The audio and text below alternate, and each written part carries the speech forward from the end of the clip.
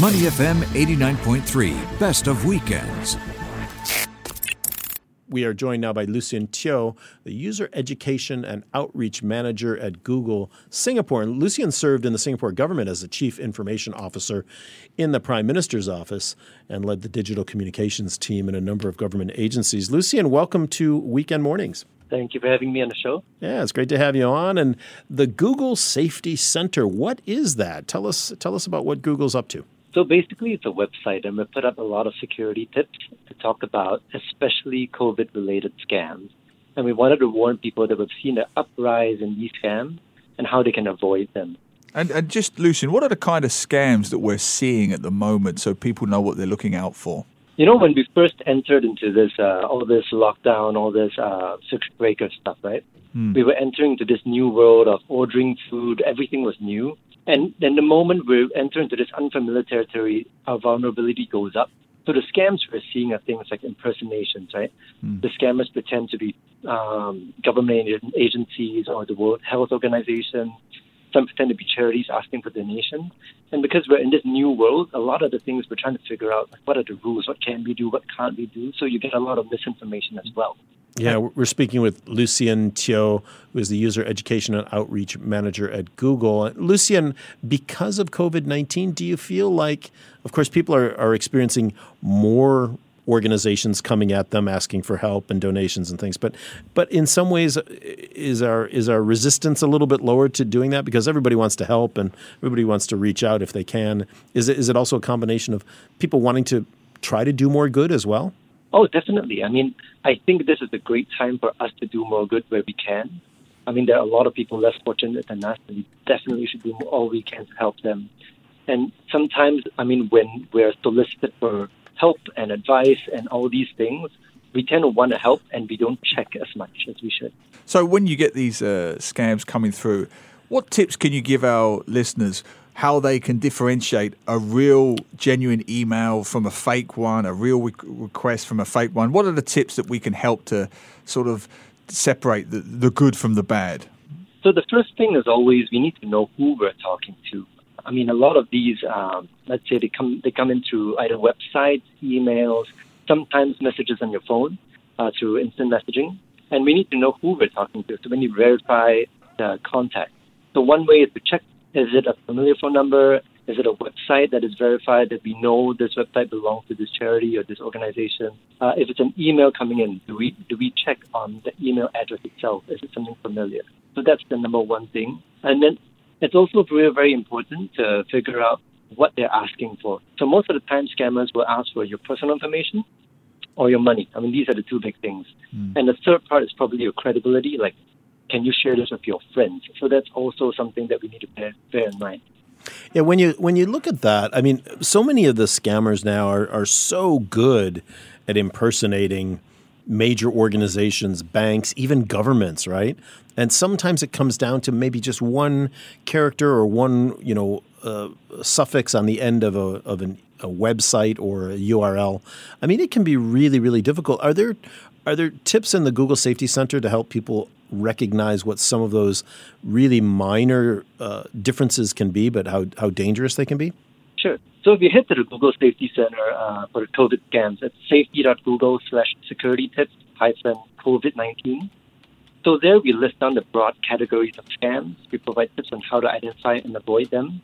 And the one way we do this is we walk the reader through an example of a scam email. So as you scroll down, we'll cover the different components, what it's trying to get out of you, and what you need to pay attention to. Oh, very interesting, yeah. Yeah, we're talking with Lucien Teo, the User Education and Outreach Manager of Google Singapore. Now, Lucien, my wife and daughter would be like many others in Singapore right now. They are using, here's a plug, Google Chat and Google Meet every day. My wife is a teacher and obviously my daughter is in school. And so they are literally using the software every day to speak to their friends, to speak to their teachers in that virtual classroom environment. And as a parent, I am paranoid. I do poke my head around the door frequently to see 15 other heads on my daughter's screen, when she's using Google Meet and Google Chat, Hangout. What are some of the tips I, as a parent, can pass on to my daughter, or some of the things I should be looking out for when they use this software? I think the first thing we need to do is establish a strong line of communication with our kids. So it's really hard to tell them, you need to use the computers outside, only in places where I can see it, because a lot of them want to take their calls in their room, right, because they're talking to their friends. Yes. Yeah. In fact, they have to, just to add to that, they have to take the calls in their rooms because parents are actually advised not to be in the room, because they're trying to have a private, semi-natural classroom environment. So parents are actively discouraged from being in the room. Yeah. So if you tell your child, if anytime they feel uncomfortable, they should come to you and talk to you about something. So at least you open that line of communication. Because to be frank, when they're on video chats, they could be talking to their friends. And if they're in their rooms, we don't really know who they're talking with. And so you need to kind of open the communication. Whenever somebody tells them to do something uncomfortable, they need to come to us and ask us for advice and tell us. And in that way, we can address any issues that may be coming up. That's great advice, Lucien. And now, as we go forward, on the Safety Center, there's everything from privacy links, talking about how to change ads and privacy controls, transparency, like you already mentioned, the security tips, the For Families area, which talks about parental supervision, family-friendly experiences, tips for families, et cetera. So there's quite a wide range of things to do. And, sometimes as parents, it's hard to kind of keep track, even though we might have some of the parental controls on. It can be difficult. For example, my son was playing a game the other day and he met somebody on the game and they started talking about one of their common interests, which is DeLorean cars. and before you know it, they're not exchanging personal information, but they've established connection, a contact. And so, of course, we're asking all the right questions about, how did you meet this person and, all that. But it can be really challenging, can't it, in this time when everybody in the house basically is online doing something, whether it's school or fun or work or whatever. Are there any other tips that you can share with us on how to keep, a close track on who's doing what and how? So, we have Google Family Link, which is free download. You can download for your mobile phones on Android, and it depends on iOS phone that works as well.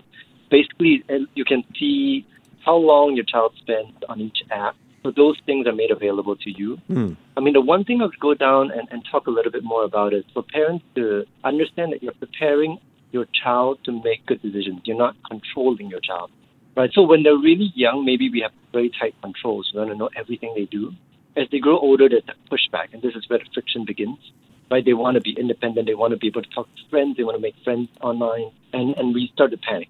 And so as they grow older, we need to teach them how to make good decisions. So, for example, if they say they're talking to a friend, find out what information they're giving out. And then one way is to teach them to break down that information and what actually are you talking about. So, for example, if you took photos of your sunsets from your house, right? I do that a lot. But people are able to extrapolate where you live based on that.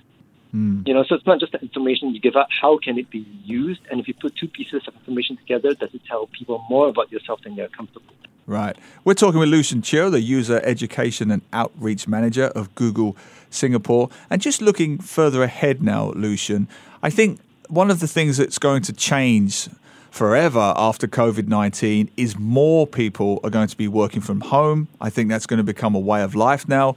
Students are going to spend more time on computers, and a virtual reality will end up becoming a greater reality for all of us, I suspect. Bearing that in mind, as we move forward and pretty much live in cyberspace, what are some of the greater challenges that you see in the future? I think we're all facing that right now, right? We have problems with disconnecting from work. It's because the work and the home environment are mixed, so you don't know where it ends and where the other one begins. So it's important to take stock of your digital well-being, like how much time you're spending online, what you're doing, how to take breaks for your eyes and stand up from your desk and walk around a little bit, reconnect with people around you rather than just virtual people who are far away from you. All these things I think are important.